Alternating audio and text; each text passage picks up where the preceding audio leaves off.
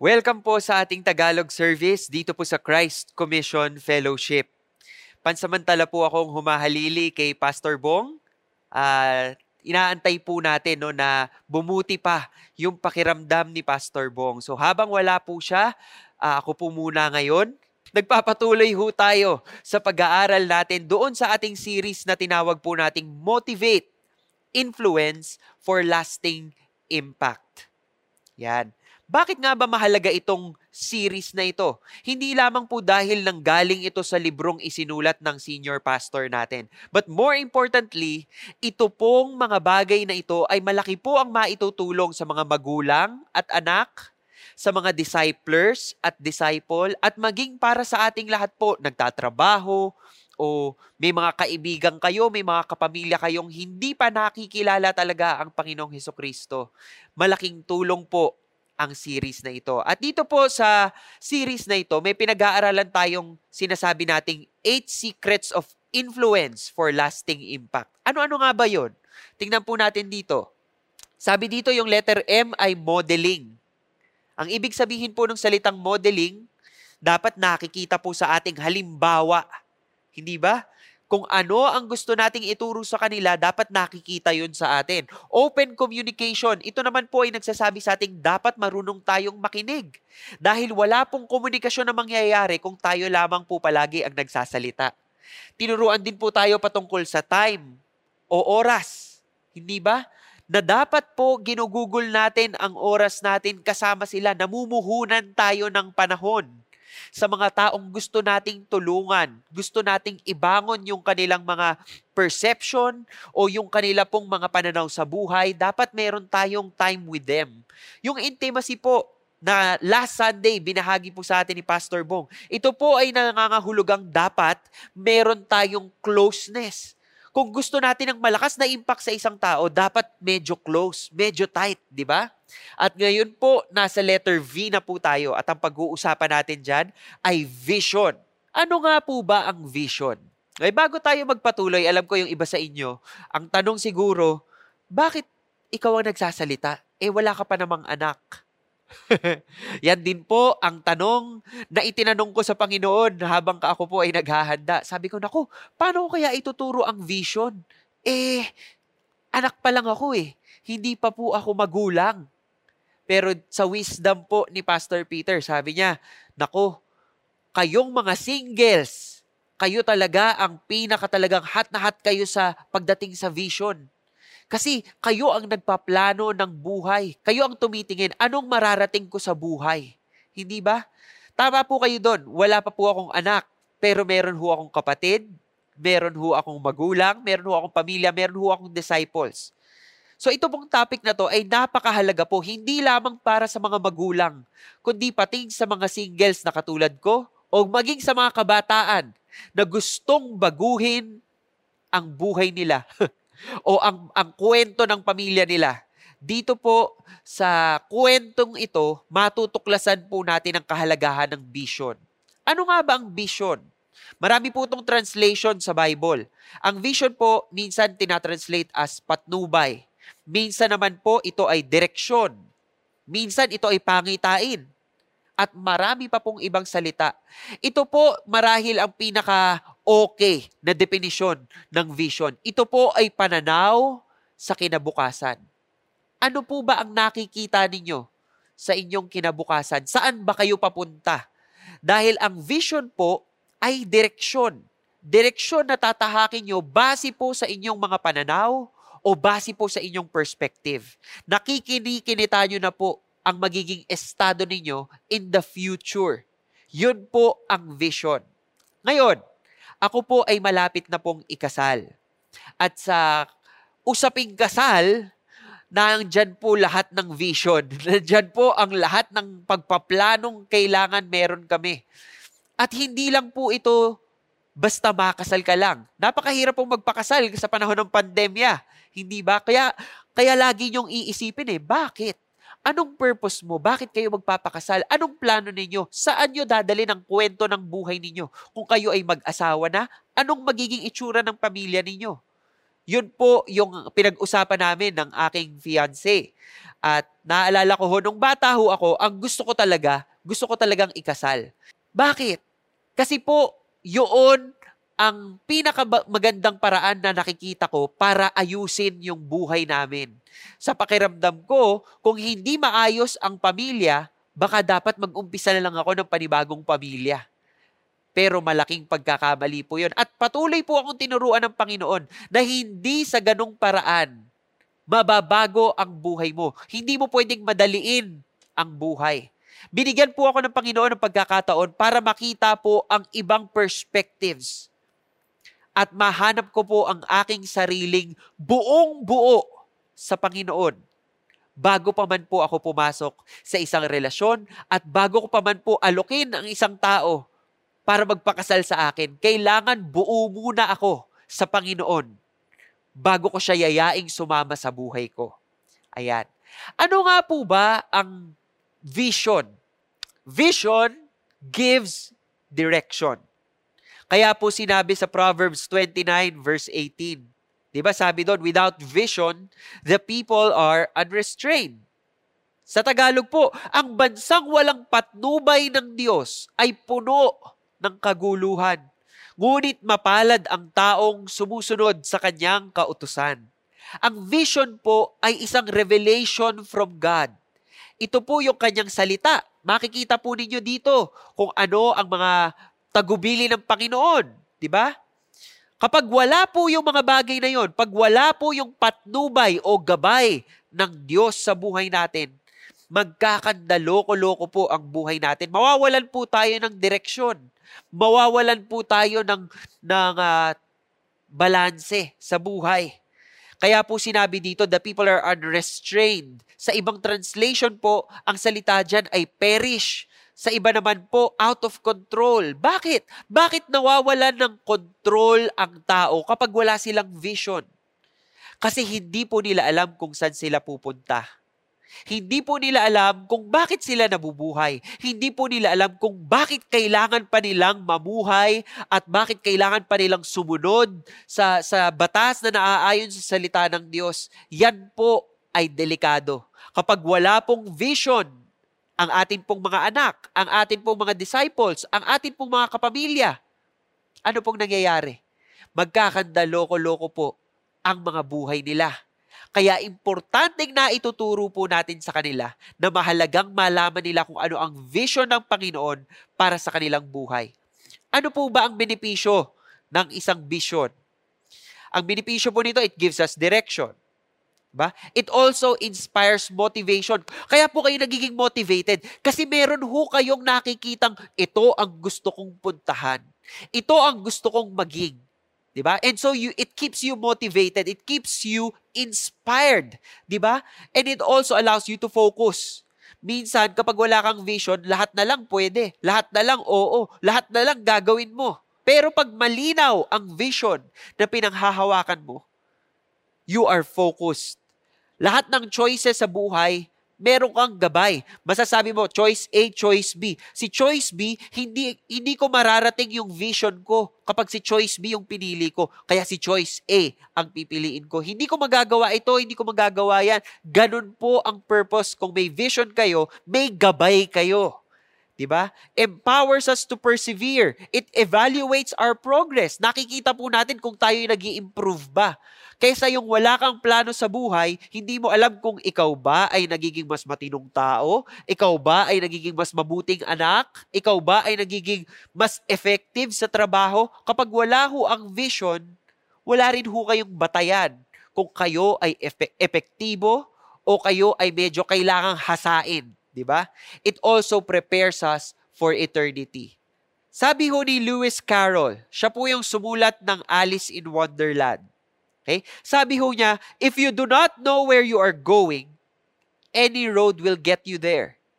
Kung hindi mo alam ang direksyong pupuntahan mo, kung wala kang destinasyon, okay lang kahit anong kalsadang kunin mo. Kunyari, gusto kong magbakasyon sa Pilipinas. Saan sa Pilipinas? Kahit saan. Saan ako dadaan? O, pwede ka mag-SLEX, pwede ka mag-NLEX, pwede ka mag-EDSA, di ba? Depende. Kasi wala ka namang direksyon eh. Wala ka namang pupuntahan eh. But vision plays an important role. It shows you where to go. Kaya mahalaga po ang vision. Ngayon, ang problema po natin, may tatlong uri ng tao.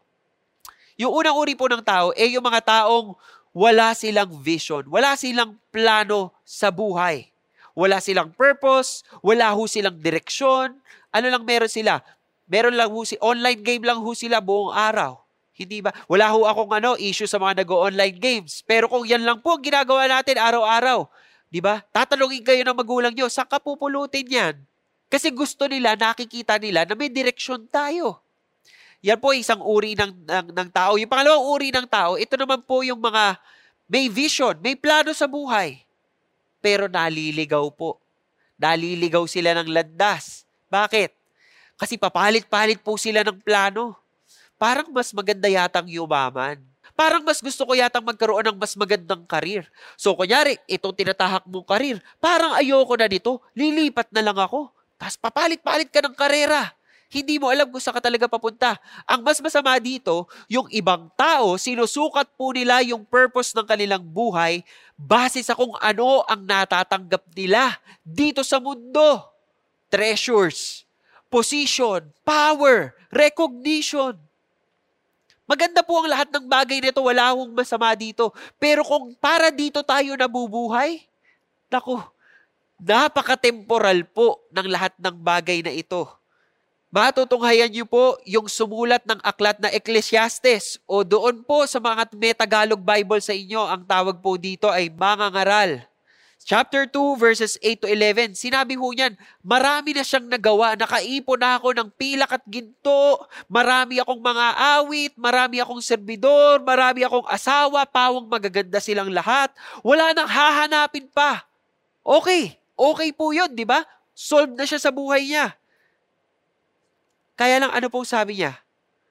Sabi ho niya, sa kabila ng lahat ng ito, behold, all was vanity and striving after the wind, and there was no profit under the sun.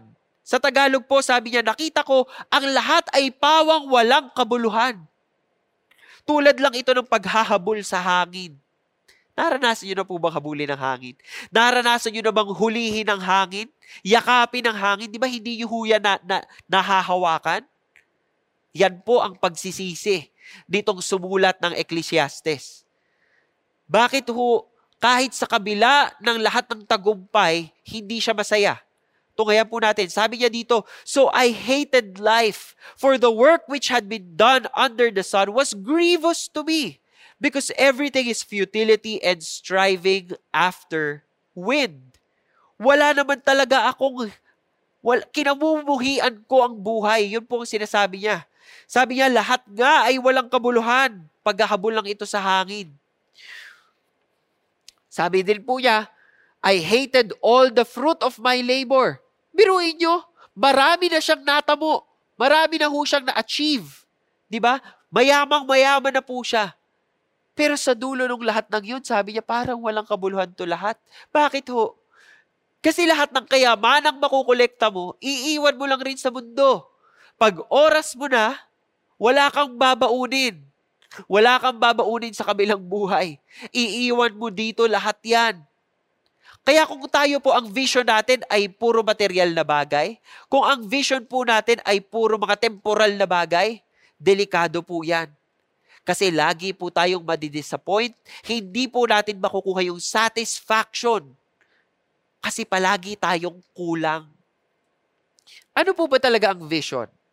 Ang vision po ay hindi patungkol sa atin.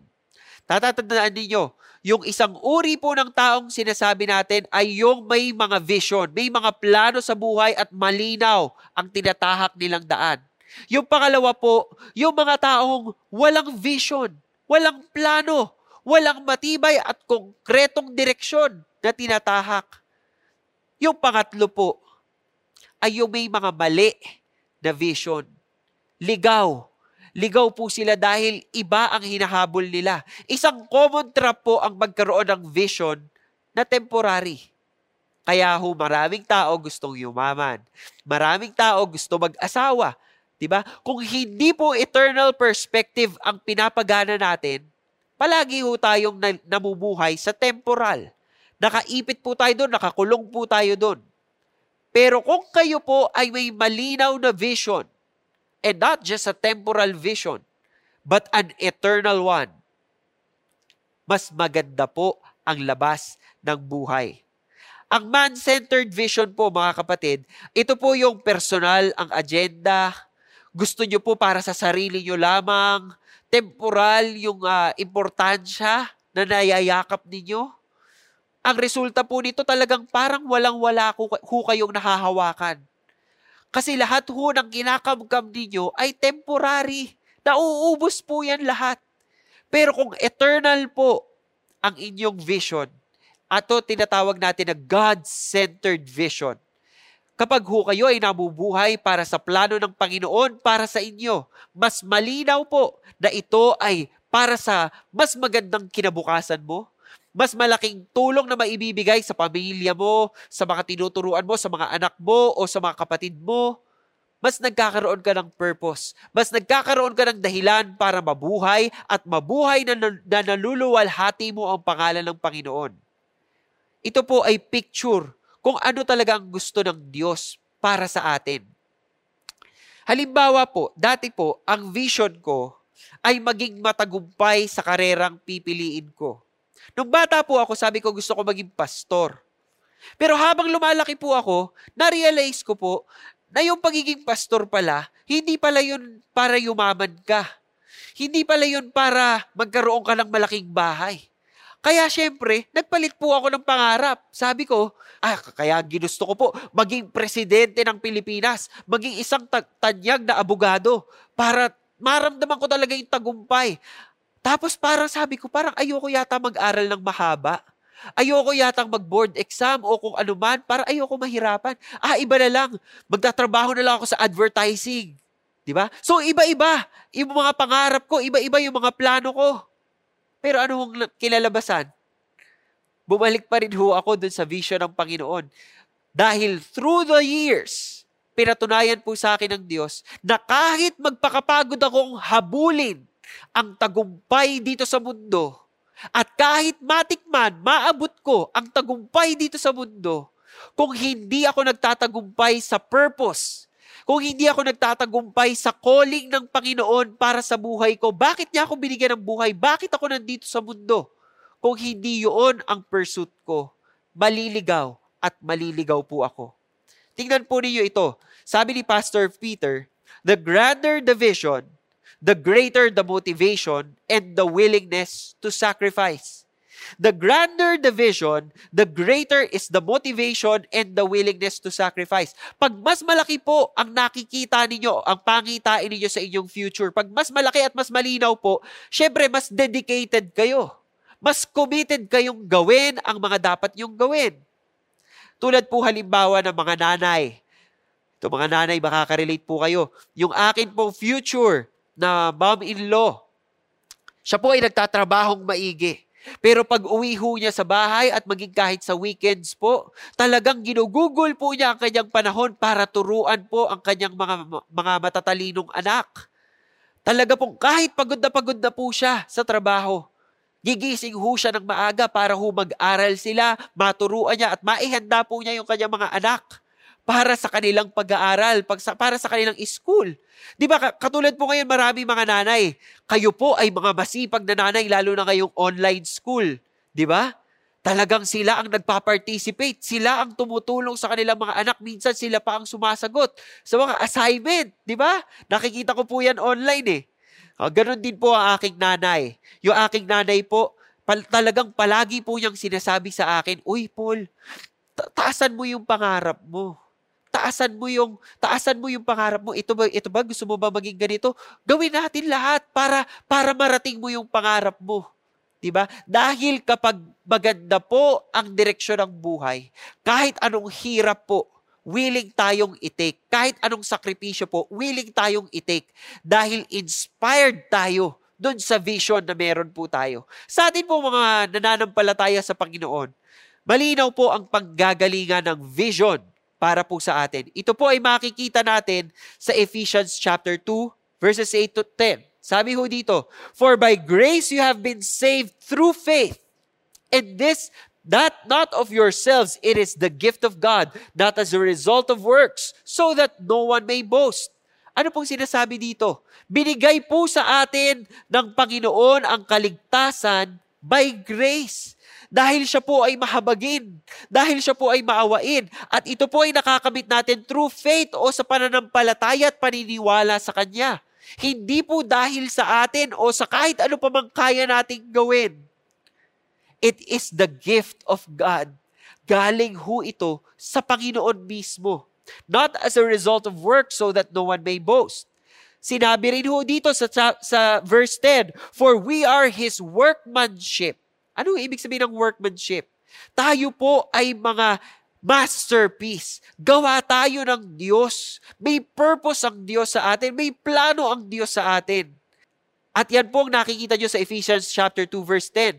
Created in Christ Jesus for good works. Ang purpose po para sa atin ng Panginoon ay gumawa po tayo ng mga bagay na luluwalhati sa pangalan niya.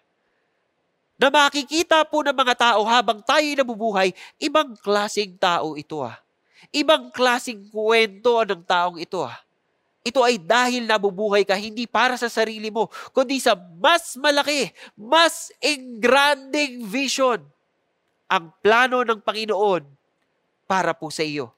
Ang ibig sabihin po nito, may napakagandang plano ang Diyos para sa atin. Hindi po lamang yung pagtubos sa atin mula sa ating mga kasalanan. It's not just salvation. Many people say, "I just need to be saved and that's all I will ever do." So, ginagawa ho ninyo, pag nagdarasal tayo, "Do you receive Jesus?" "Yes, I receive Jesus." Ba? Pero wala ho kayong binabago sa buhay ninyo. Pero nakikita po ninyo yun dito sa Ephesians chapter 2 verse 8 to 10 na malinaw po na dapat magbunga itong pagkilos ng Panginoon sa mga buhay natin. Dapat He wants us to live for a purpose. He wants us to live for a vision that is clear, malinaw na malinaw po sa isip, puso at kaluluwa natin. Si Apostle Pablo rin po, kung saan po binatay ang aking pangalan. Meron po siyang napakagandang vision. At dahil grande pong matatawag yung vision na binigay sa kanya, talaga pong kahit parang sumuot siya sa butas ng karayom, willing na willing po siya. At talagang binigay po niya ang kanyang buong buhay, nalalabing buhay, simula nang nakita niya ang Panginoong Hesukristo sa road to Damascus, hanggang siya po ay napatay sa Roma. Talagang dinedicate po ni Apostle Paul ang kanyang buhay sa Panginoon. Tingnan po ninyo ang Acts 20 verse 24. Sabi ho dito, "But I do not consider my life of any account as dear to myself, so that I may finish my course and the ministry which I received from the Lord Jesus." Ano pong ibig sabihin nito? Sabi niya, walang halaga sa akin ang aking buhay. Magawa ko lamang ang aking tungkulin at matapos ko ang gawaing tinanggap ko mula sa Panginoon. At ano po yun? Ito po ay yung maipahayag ang magandang balita. Ito po ay yung maipahayag si Hesukristo sa lahat ng tao.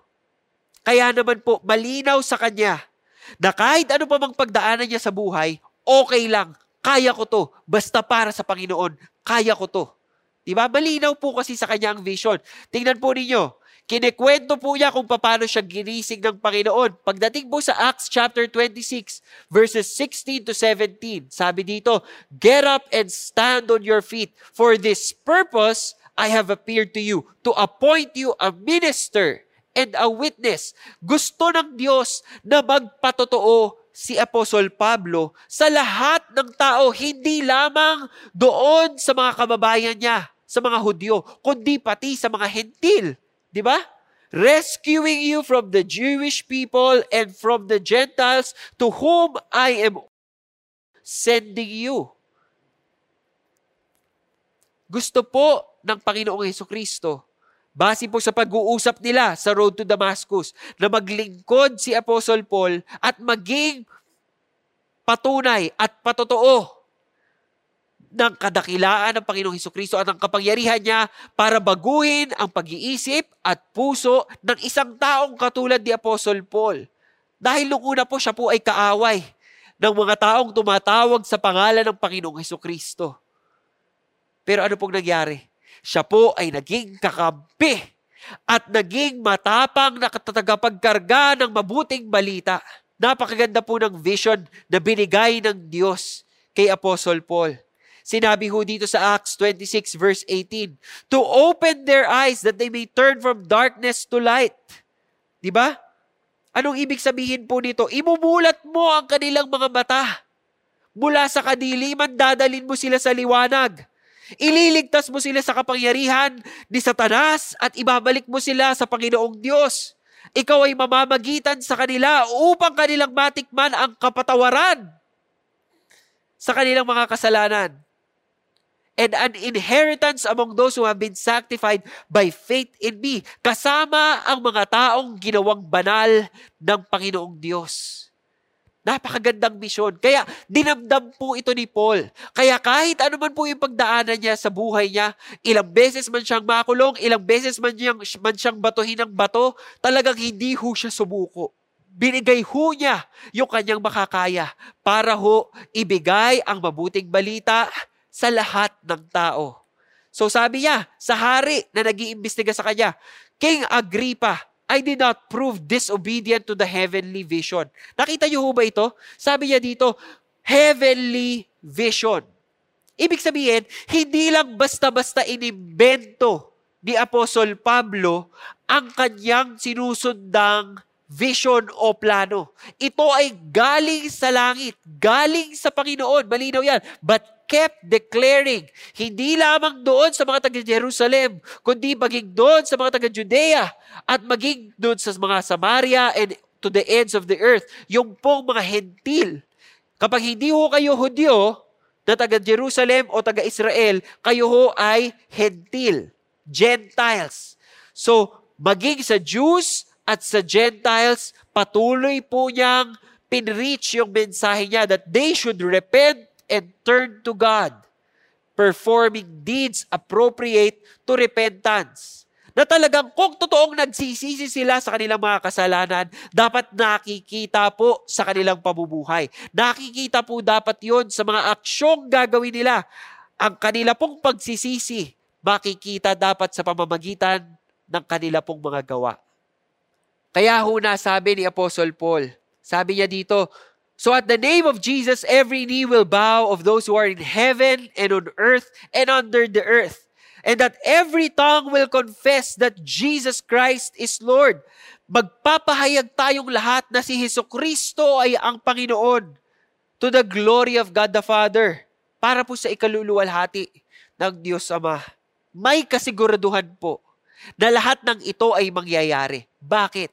Dahil nananampalataya si Apostol Pablo na ang pangalan na ipinagkatiwala sa kanya, ang pangalan ng Panginoong Hesukristo, ay tunay na makapangyarihan. Na ang Diyos mismo ang tumawag sa kanya at ang planong tinitingnan niya, ang direksyong tinitingnan niya, ang vision na meron siya para sa kanyang buhay ay galing sa Panginoon. Kaya kahit po ilang beses siyang makulong at mahirapan, in fact, pagdating ho niya sa Roma, natuwa ho siya eh. Natuwa ho siyang nakulong siya sa Roma dahil wala hong ibang paraan para marating niya ang Roma kundi yung makausap talaga niya yung mga namumuno doon at mapahayag niya ang katotohanan ng Panginoong Hesukristo. Posible ba yun? Nananampalataya, nagtitiwala tayo sa Panginoon? Posible. All things are possible pagdating sa Diyos na ating sinasamba at pinupuri. Ito po ay tatandaan ninyo. Sabi dito, God's vision is history written in advance. Pwede ho kayong magkamali, pwede ho kayong maligaw, pero kung hindi ho defined ang direksyon ninyo sa buhay, sayang po ang mga pagkakamali. Sayang po ang mga pagkakataon. Ngayon, tanong natin, paano natin pwedeng ipasa ang vision? Kasi pwedeng meron tayong magandang plano sa buhay, pero kung tayo lang ang nakakaalam nun, Ano po mangyayari sa buhay natin? Kailangan na ibabahagi natin ito sa iba para malinaw din po sa kanila kung saan sila papunta. For example, pamilya. Kung kayo po ay magulang, dapat po napipinta na ninyo sa inyong mga anak kung saang direksyon patungo ang inyong pamilya. Kayo po ang mag-vision casting sa kanila. Kayo po ang magseset ng plano sa kanila. Saan ba natin gustong marating? Ano bang gusto nating marating bilang isang pamilya? Ano bang gusto nating marating bilang mag-asawa? Ano bang gusto nating marating bilang mga anak? Ano bang gusto nating marating bilang mga tagasunod ng Panginoong Hesukristo? Simple lamang po ang sagot. Ang sagot po, how to cast a vision is loads of intentionality. Paano natin maipapasa ang ating vision sa iba? Paano natin mai-inspire ang ibang tao? Paano natin magagawang yayakapin din ng ibang tao ang vision na meron tayo? Hindi lamang sa isip at salita, kung hindi pati yung pag-develop natin ng kanilang puso. Talagang mananalaytay sa kanilang pagkatao na gusto ko yung vision na yan, gusto ko yung direksyon na yan, diyan ko gustong pumunta. Paano natin magagawa yon? Kailangan po nating maging intentional. Ano pong ibig sabihin ng salitang intentional? Pinagplanuhan mo, pinagsikapan mong gawin kung ano man yung mga pinaplano mo, at alam mo na sa mga bagay na ito, meron kang gustong makamit. At yon ang pinagtatrabahuhan mo. Kaya kahit anong pagod, talagang willing kang pagdaanan yung hirap eh. Willing kang pagdaanan yung struggles in life. Kasi malinaw para sa'yo yung vision. Malinaw para sa'yo at intentional ka na i-pursue itong vision na to. Para po itong mga athletes na ito. Kung intentional po tayo sa ginagawa natin tulad halimbawa ni Michael Phelps o ni LeBron James, di ba? Hindi po nila na-achieve yung kanilang mga goals nang basta-basta lang silang nag-swimming o naglaro. May training po silang ginawa. Namuhunan po sila ng pagod, ng hirap, ng dedikasyon, maraming training, maraming oras sa practice para maabot nila kung ano man yung pinaplano nila. Dahil intentional po sila, mas gumaling sila sa kanilang mga sports. Sa buhay po, hindi basta-basta nakukuha ang pangarap. Kapag may pangarap ka, nakasalalay yun sa kung anong gagawin mo para maabot mo yung pangarap na meron ka. So yun po, doon pumapasok yung intentionality. It turns hopes into dreams and dreams into reality. If you are intentional in your life and family, then all the plans and dreams that you have, kahit gaano kataas, kahit gaano kaganda, hindi ho nagmamatter yan. Kung hindi ho nyo intentionally ginagawa ang dapat nyong gawin para maabot ang mga pangarap na yon. Kasama po sa intentionality ang pagtuturo ng tama at mahahalagang mga bagay. Mga magulang, hindi pa ho ako magulang.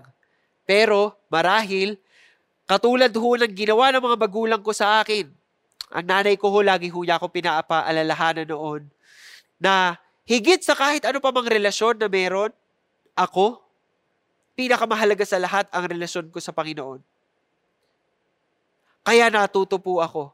Kahit na maraming beses ho akong nadapa at naligaw sa buhay, I learned from my mom the value and the importance of my relationship with God. Mahalaga po yun. Dapat yun ay naituturo natin sa ating mga anak. That God has a special plan for them. May plano sa kanila ang Diyos. At binigyan ho sila ng talento, binigyan ho sila ng kanya-kanyang mga kakayahan na dapat gamitin po nila para i-pursue yung purpose ng Panginoon para sa kanila. You should be telling your children, oh, espesyal ka, anak ha? Espesyal ka, ginawa kang espesyal ng Panginoon, kaya dapat ganahan ka sa buhay. Huwag mo isipin yung mga kinukumparahan mo. Wala tayong pera, okay lang yan. Anak, tingnan mo binigay sa'yo ng Panginoon, binigyan ka niya ng good looks. Binigyan ka niya ng courage. Binigyan ka niya ng lakas ng loob. Kaya kahit anong pa mang wala tayo, wag mo isipin yun. Tingnan mo kung anong binigay sa'yo ng Panginoon. At gamitin mo yun para sa kanyang kalwalhatian. Huwag natin sasayangin yung buhay natin. Dapat nanggagaling sa atin yun. Maging doon po sa mga disciples na kausap natin ngayon. Kung may disciples kayo, dapat natuturuan nyo sila as part of intentionality. Dapat natuturuan po ninyo sila kung paano talaga mabuhay na talagang mamumunga ng something glorifying to the Lord. Diba? Ingat-ingat din po tayo. Paminsan-minsan, because we want to instruct, we pressure our children or our disciples. I-reinforce po natin sa kanila yung pagtitiwala at ipinagkakatiwala ng Panginoon sa kanila at bagkus kapalit nun, magtitiwala rin sila sa Panginoon na yung potensyal po nila, kung ano man pong talento, kakayahan ang ibinigay sa kanila, gagamitin nila para kay God. Gagamitin nila para sa purpose ni God. Diba? Ang Diyos po ang may hawak ng buhay ng mga tao. Sinadya po ba ng Panginoong Hesus na pumili ng 12 disciples na alam naman niyang papalpak? Alam naman niyang maging hanggang sa dulo ng kanyang ministry, nung ipapako na siya sa krus, alam naman ng Panginoong Hesus, natatakbo silang lahat at magtatago. Alam niya yun. Pero kung intentional po tayo, katulad ni Jesus, tinuruan po niya sila. 3 taon niyang kasama yung mga disciples niya. Tinuro niya lahat ng pwede niyang ituro. Hindi ba? At kahit na pumalpak po sila, kahit na dininay siya ni Peter, kahit na nagtakbuhan po ang mga disciples ni Jesus, nung siya po ay bumalik at muling nabuhay after 3 days, ano pong ginawa ni Jesus Christ? He met with His disciples. Diba? And He gave them their mission. He entrusted the mission, the Great Commission to them. Alam ba niya na mga tao lang ito at papalpak ito, posibleng pumalpak ito? Alam niya yun. Pero ang nakita ng Panginoon ay yung potensyal.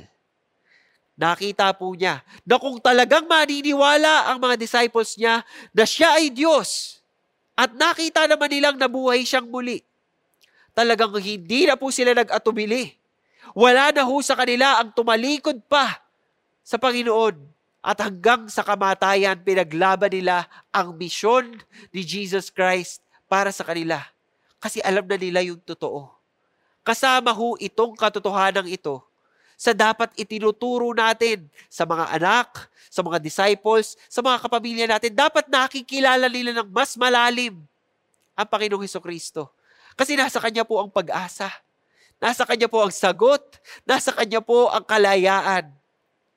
Ngayon, kung nalaman po natin yung vision ng Panginoon para sa atin, yung plano niya para sa atin, at malinaw po yung disenyo ni God sa atin, hindi po doon natatapos ang lahat. Kalahati pa lamang po yun. Kasi yung other half of it is really learning to pass this vision to others. Kasi mas maganda pong may mga kasama tayo para i-pursue yung vision na ito ng Panginoon. Kayo po ay pinagkatiwalaan ng mga anak. Pinagkatiwalaan kayo ng mga magulang, kapatid, kapamilya. Pinagkatiwalaan po kayo ng disciples. Pinagkatiwalaan kayo ng mga kaibigan, kaopisina, kabarkada. Dapat may dahilan din at malinaw din pong nakikita nila kung bakit present kayo sa buhay nila. At ito hindi lamang para magpatawa, hindi lamang para paramdam sa kanila na mahal mo sila, but higit sa lahat, ang importante po ay mapakita nyo sa kanila ang relasyon nyo sa Panginoon. Kung bakit ito ay dapat relasyon na gugustuhin din nila. Kakapitan din nila, pagkakatiwalaan din nila. So discipleship po, sa mga disciples ninyo, kung kayo ay disciplers na, sa mga magulang po, kung kayo ay may mga anak na lumalaki ngayon at kailangan silang gabayan, o kayo ay mga anak tulad ko, na nagnanais na magabayan ang inyong mga magulang. Kung ano pa man po ang kwento ninyo, mahalaga po na dapat nakikita ninyo ang direksyon na ibinibigay sa inyo ng Panginoon? Posible ba? Posible ba nating i-pursue yung vision ng Panginoon sa atin? At the same time, i-pursue din natin yung vision natin para sa ating mga sarili, para sa ating mga pamilya, para sa ating mga anak, o para sa ating mga disciples. Tunghayan po natin yung kwento ni Sir Peter Jr., ang anak po ni Pastor Peter. At pakinggan natin kung paano niya pinagana yung intentionality sa kanilang pamilya, sa kanyang sariling buhay, at maging sa kanyang ministry. Pakinggan po natin ang kanyang kwento. Greetings in the name of Jesus. My name is Peter. I'm Jennifer. And I'm Tegan. There's a quote by Lewis Carroll, who wrote Alice in Wonderland.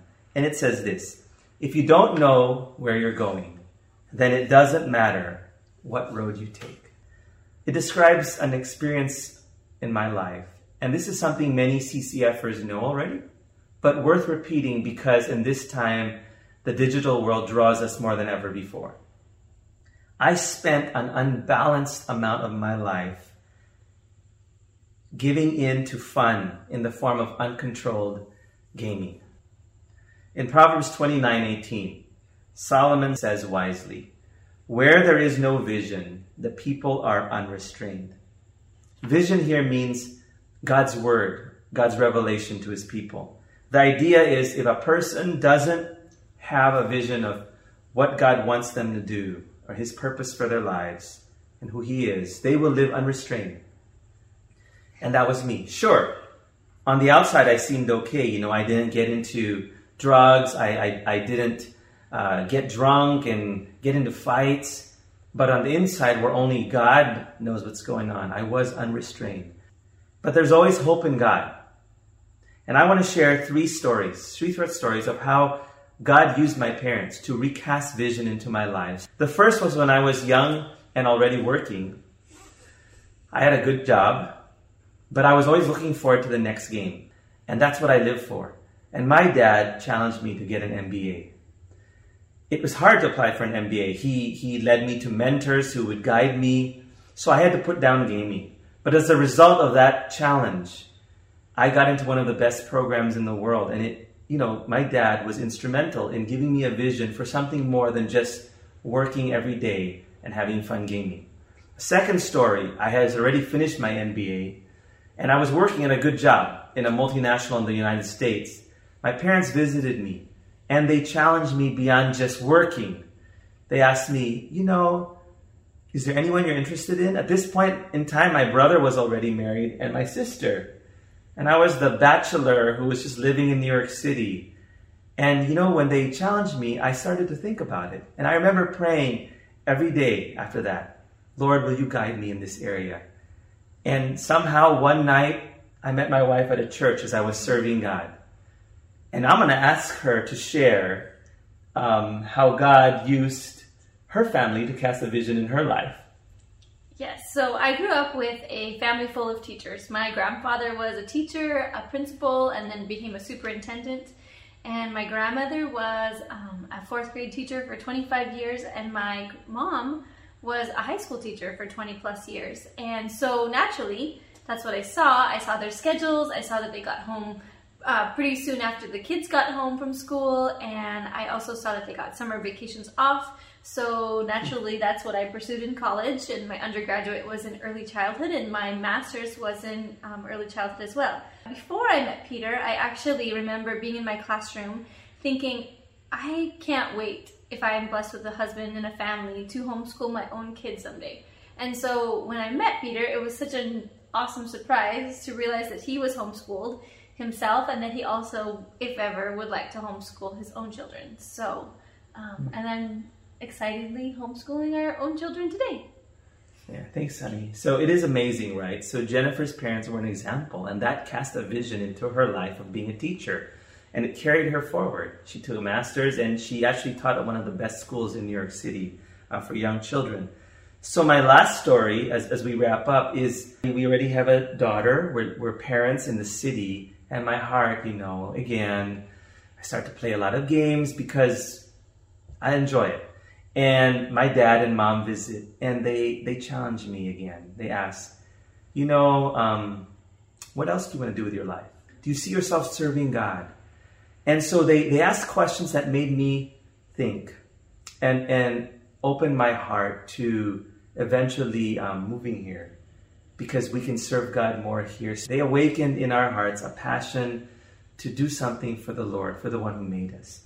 So now that we have our children, I'm trying to cast vision into their lives, and I'm realizing it's actually really hard. But I remember something my parents did for us while we were growing up. It has to do with our identity. So I asked my daughter to join us so I can ask her a few questions so you can see how we're having these conversations. Hi, Tegan. Hi, How are you doing? I'm good. How old are you? I'm 10. Tegan, let me ask you a question. What do you want to do with your life? I want to serve and please God. Tegan, why do you want to serve and please God? Because He made me and I was made to glorify Him. How do you think you can serve and please God? By developing all my skills and using them to glorify Him and witnessing to others about Jesus.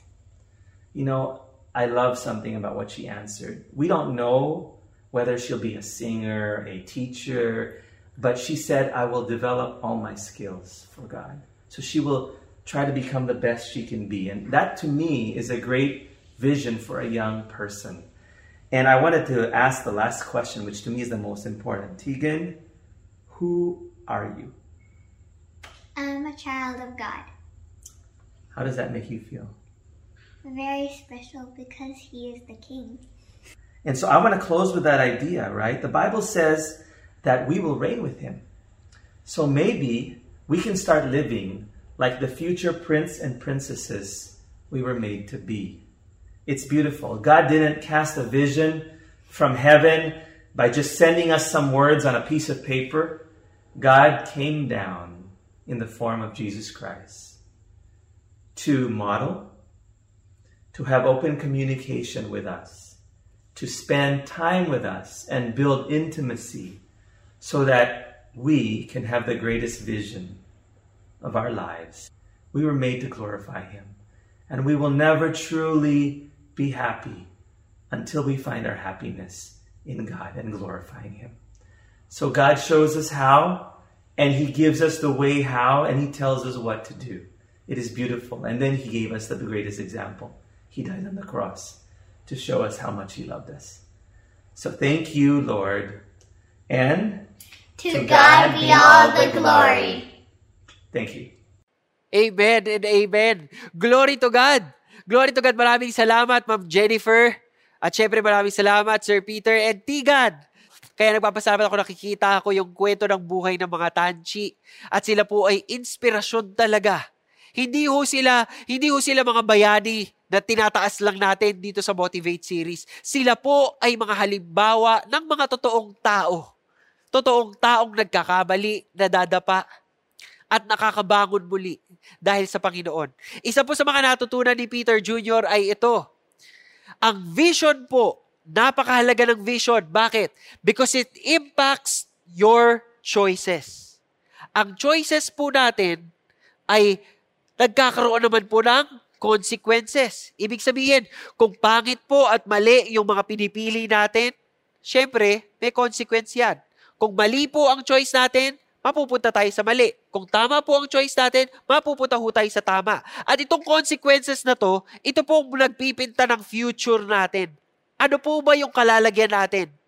Pagdating po natin sa dulo ng buhay na ito, o pag naabot na natin yung gusto nating maabot, saan tayo mapupunta? Nakikita po ninyo yung proseso? Depende yan sa mga consequences ng mga choices na ginagawa mo. Pero tingnan po ninyo, kung may vision kayo, may nakikita nyo na yung future ninyo. Malinaw kung anong gusto nyong maging. Di ba? Ngayon, itong future na ito, ang mag-i-inspire sa inyo. Napiliin ang tama, napumili ng wasto, di ba? Napiliin ang Panginoon palagi. Tuwing o-offeran kayo ng mundo, gusto mo ba magkasala? Ayoko, pipiliin ko si God. Gusto mo bang suwayin ang magulang mo? Ayoko, pipiliin ko si God. Ganun po ang mangyayari. Kasi malinaw po ang vision ninyo ay future with the Lord. Kung kayo po ay tumatawag sa Panginoon bilang inyong Diyos at tagapagligtas, dapat lahat yon ay nag-i-impact sa mga choices na ginagawa po natin sa ating buhay. We seal our faith with the choices that we make. Ito po ay kinakanta ng aking nanay, si Gloria Estefan po yung kumanta niyan. Pero totoo, di ba? Kung ano po tayo sa kinabukasan natin, yan po ay resulta ng napakaraming choices na pinili po natin. Kaya kung bata ka pa, piliin mo nang maging tama. Huwag ka nang magloko-loko ng buhay. Huwag ka nang mamasyal-masyal sa iba't ibang parte ng buhay na hindi naman kaaya-aya sa Panginoon. Piliin mo palagi ang Diyos. Piliin mo palagi ang tama. Vision po ang nag-i-impact sa mga kasalukuyang choices na ginagawa natin. Kung wala ho tayong vision, pabaya po tayo sa mga present choices natin. Pag hindi ho natin pinagsikapang abutin kung anong plano ng Panginoon para sa atin, mangangapa at mangangapa po tayo. Maghahabol po tayo ng temporal. At masasatisfy lamang po tayo noon. Pero at the end of the day, hindi pala siya satisfying. Dapat ho, ang vision natin ay eternal vision. Kasama ho dito sa pagiging intentional natin sa pagbigay ng vision sa atin pong mga anak, sa ating mga disciples, sa atin pong mga kapamilya, ay yung talagang maging mabuting halimbawa po tayo sa mga taong gusto nating impluwensyahan. Kung kayo ho ay magulang, dapat intentionally ilalapit niyo po sila sa Panginoon. Intentionally, ituturo niyo po sa kanila kung paano rin nila makikita yung vision ng Panginoon para sa buhay nila. Katulad na lamang po ng pamilya nila Pastor Peter. Marahil yung iba po sa inyo, nako, mga tanchi na naman, talagang perpekto talaga sila, no? Hindi, makikita po ninyo na talagang nanggagaling sa magulang yung mga aral na yayakapin at isa sa buhay ng mga anak. Pakinggan ho natin yung kwento ni Miss Diona kung paano ho nila in-inspire ang kanilang mga anak into doing God's work. Pakinggan po natin ang kanyang kwento. When they were young and homeschooling, we shared the gospel with them about good news of how to have eternal life in Christ Jesus. When they trusted in Jesus Christ, then we had them memorize verses from the Bible that they could use in sharing the gospel with others. We explained to them that the Bible says that a person who doesn't have Jesus will not have eternal life. They'll be separated from God forever. And those who have Jesus have eternal life. So they got this vision of the need to share the gospel. Now, how did this translate into action? When our children went into school, in middle school, they actually asked us to come and train their classmates how to share the gospel. Each of our children, when they went into school, did that. So different classes. And then they went with us and their classmates to Mega Mall, where they randomly shared the gospel with other people. And I remember seeing Candy, and this older lady was sitting down in a chair, and she was standing, sharing the gospel with this lady, unashamed. And the lady looked at her, was nodding, and the lady prayed to receive Christ. Well, we explain to our children that no matter what you become, whether you become a businessman, a doctor, a teacher, that is your occupation. Of course, you'll have visions for those occupations. But the overarching vision of God for all of those who follow Jesus is that we would make Christ-committed followers by sharing the good news about Jesus and then helping them grow in Christ-likeness.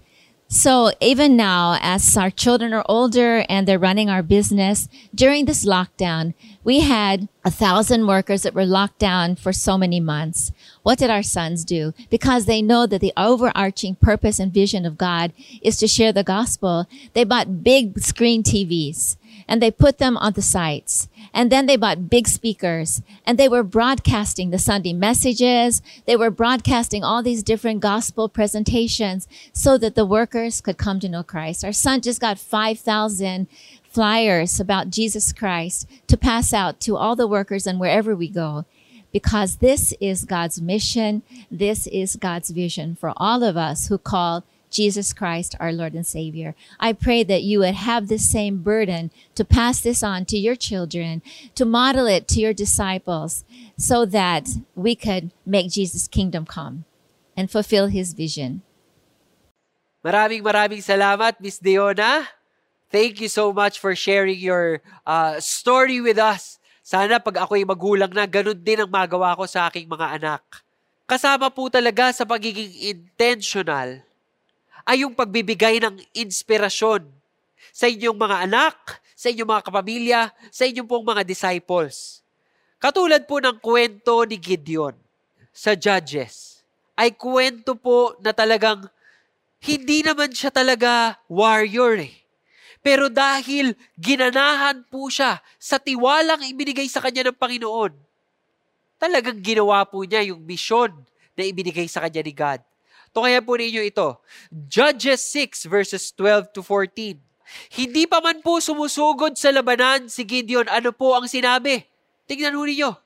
The Lord, Yahweh, the Lord is with you, O valiant warrior. So para bagang kapag narinig mong sinabihan kang, O valiant warrior, parang, oo nga, warrior nga, mandirigma nga ako ha. Parang ramdam na ramdam ko yun ha. Diba? Sabi sa kanya, Oh my Lord. Tingnan niyo yung reaction ni Gideon ha. Oh my Lord, if Yahweh is with us, why then has all this happened to us? Sabi niya, mawalang galang na po. Kung talaga pong kasama namin si Yahweh, bakit ganito po yung nangyayari sa amin? Nasaan na ngayon yung mga kababalaghang ginagawa niya noon? Nung kami po ay nasa Ehipto. Bakit ngayon wala na po yan? Pinabayaan na kami ni Yahweh sa kamay ng mga Midianita. Ganun ho yung nararamdaman ni Gideon. Okay? Pero ano pong sagot sa kanya ng Panginoon? Sabi ng Panginoon sa kanya, lumakad ka at gamitin mo ang buong lakas mo upang iligtas ang Israel mula sa mga Midianita. Ako mismo ang nagsusugo sa iyo. Have I not sent you? Sa Ingles. Hindi ba ako ang nagsusugo sa iyo? Hindi ba ako ang nagpapadala sa iyo? So kung kayo po si Gideon, talagang gaganahan kayo kasi yung Panginoon yung nakikipag-uusap sa inyo. Hindi ba? Kaya ho, inspired si Gideon. Inspired ho siya. Pero kahit na nai-inspire na siya, nararating na po niya yung, oo nga, no, warrior nga ako. Oo nga, ako ay bayani. Nadadapa pa rin po siya ng realidad ng buhay. Nakita niyo po yung struggle ni Gideon? Sabi ho ni Gideon dito, my family is the least in Manasseh. Okay? So, yung pamilya niya, dinadoubt na po niya yung pamilya ang kinabibilangan niya. And then he said, I am the youngest in my father's house. So, mababa rin po talaga yung tingin niya sa sarili niya kasi siya ho yung pinakabata eh. Kumbaga sa kaalaman at sa lakas, hindi pa po niya nararating yung narating na ng mga mas matanda sa kanya. But, tingnan ho ninyo ito, but the Lord said to him, surely I shall be with you and you shall defeat Midian as one man. Napakaganda po nung sinabi ng Panginoon sa kanya. Sabi ni God sa kanya, makakaya mo ito sapagkat tutulungan kita. Matatalo mo ang mga Midianitang ito na para bagang lumalamang kang isang tao ka lamang. Pero kaya mo kasi kasama mo ako. So yung inspirasyon na yun, ginanahan po ang puso ni Gideon. At talagang naniwala siya sa Panginoon na ito yung misyon na ibinigay sa kanya. Sa mga magulang po, malaki po ang papel na gagampanan ninyo. Kung gusto nyo pong bigyan ng magandang vision ang inyong mga anak, you should be able to inspire them. You, not just to provide for them. Hindi lang ho kayo tagabigay ng pera, tagabigay ng baon, tagabigay ng reviewer, taga-aral, tagagawa ng assignment. Hindi yun ang role ng magulang. Higit sa lahat, kayo ho ang magpipinta ng picture kung ano ang vision na meron kayo para sa inyong mga anak. Ano bang plano ninyo? Ano bang gusto nyo sa kanilang maging? Hindi nyo sila didiktahan, anak, gusto ko maging doktor ka ha. Pag-aralan mo lahat ng science book. Pag-aralan mo, ito ang lahat ng reseta ng doktor na reseta sa akin, memorizein mo lahat ng pangalan ng gamot. Hindi ho yun yung ibig sabihin nun. Ang ibig sabihin ho, bubuuin ninyo sa puso ng inyong mga anak ang vision ng Panginoon para sa kanila. Kayo ho ang magdidikta nun. Kayo ho ang magpapakilala sa kanila kung gaano ka makapangyarihan ng Panginoong Hesukristo. Kayo po ang magpapakilala sa kanila ng presensya ng Banal na Espiritu. Kayo po ang magpapakita sa kanila ng kahalagahan, the value of the Word of God. Kayo po ang magsasabi sa kanila na mahalagang pag-aaralan, mahalagang itanim sa isip at sa puso ang salita ng Diyos. Nasa sa inyo pong mga kamay ang kinabukasan ng mga kabataan. At kabataan, kayo naman, sinasabihan naman kayo, you are the future of the land.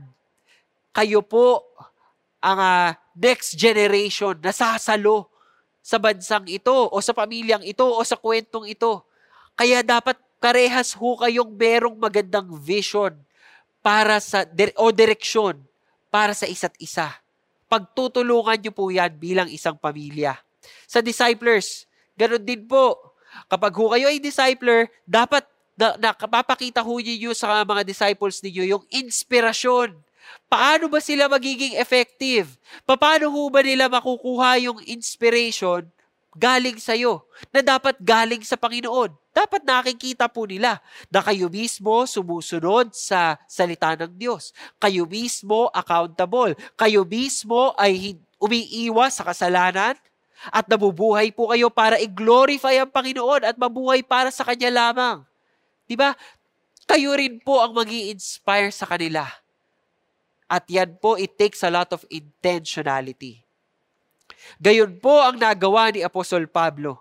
Kaya ho nung sumulat siya sa mga taga-Filipo, sabi ho niya doon, "For I am confident of this very thing. He who began a good work in you will perfect it until the day of Christ Jesus." Salita po ng Diyos ay para sa atin. Ang gawa ho ng Diyos ay para sa atin, para sa ikaluluwalhati ho ng Kanyang pangalan. Kaya papaalalahanan po ninyo yung mga anak ninyo o yung mga disciples ninyo na ang Panginoong Hesukristo, dahil tinubos ka niya, dahil binawi niya kayong buhay mula sa buhay ng kasalanan hanggang sa buhay na talagang malapit sa presensya niya. May purpose ang Panginoon at hindi siya titigil na ayusin at patuloy na ayusin ang atin pong mga buhay. Ito po ay napakalaking source of encouragement. Bilang pagtatapos ho natin, sinabi natin nung umpisa, vision gives direction. Si Apostle Paul po ay isa sa mga halimbawang tinignan natin. At isa sa mga huling liham ni Apostle Paul ay yung liham niya para kay Timothy. At sabi niya dito sa 2 Timothy 4 verse 6 to 7, "The time of my departure has come. I have fought the good fight. I have finished the course. I have kept the faith." Maraming politiko po, ginagamit nila yan sa kanilang mga speech. O yung mga gagraduate po, di ba, ginagamit nila yan sa kanilang mga speech. Hindi natin naaalala kung ano talaga ang konteksto nito. Dahil ang katuloy po nito, sabi ni Apostle Paul, "In the future, there is laid up for me the crown of righteousness, which the Lord, the righteous judge, will award to me on that day. And not only to me, but also to all who have loved His appearing." Malinaw po para kay Apostol Pablo ang kahihinatnan ng kanyang buhay. Dahil nakita po niya yung vision ng Panginoon para sa kanya. At yung direksyon na yon ang tinahak ng kanyang buhay simula umpisa hanggang sa dulo, hanggang sa magkaroon ho siya ng kanyang mga sariling disciples. Hindi man po nag-umpisa si Apostle Paul ng pamilya. Katulad ko, he's a single man during that time. But his life was still fruitful. Why? Because he remembered that God's vision for him is to go into all the world and to preach the good news, to share the good news to others. Marinig po sana rin natin yung mga katagang, "Well done, good and faithful servant." Kapag tayo ho ay humarap na sa ating Panginoon, sana hindi natin sinayang ang ating buhay. Sana hindi po tayo namasyal lang dito sa mundong ito. Sana hindi lang tayo nagkandaloko-loko ang buhay natin. Sana pagdating ng panahon, pagkaharap na po natin ang Panginoon, sana masasabi natin sa Kanyang, "Panginoon, ginawa ko ho ang aking lubos na makakaya para ho sa kaluwalhatian mo, para ho sa pangalan mo, para ho sa pagkilala ng mga tao sa paligid ko, sa binigay mo sa amin kaligtasan mula sa Panginoong Hesukristo. Ito po ang greatest purpose. Ito po ang greatest vision for our lives. For our lives to mirror the greatness, goodness, the mercies, the love, the righteousness of Christ. And this vision will only be possible when you will only hold that vision. Panghahawakan mo lamang yung vision na yan kung yung buhay mo nakasuko sa Panginoon.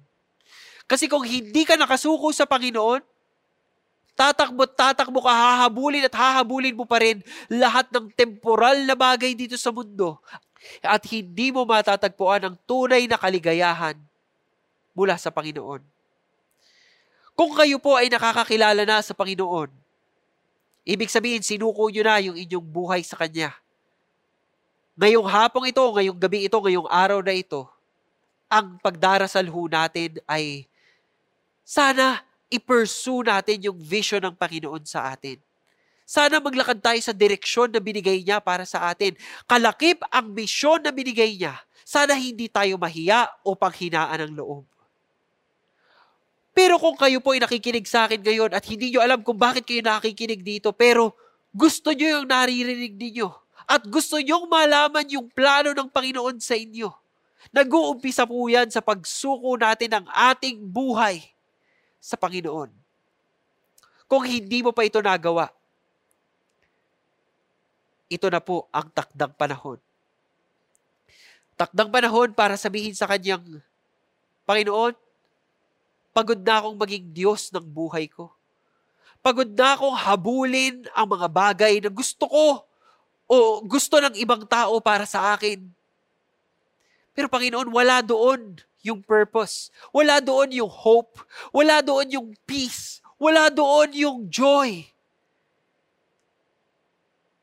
Panginoon, gusto kitang tawagin bilang aking Diyos sa tagapagligtas.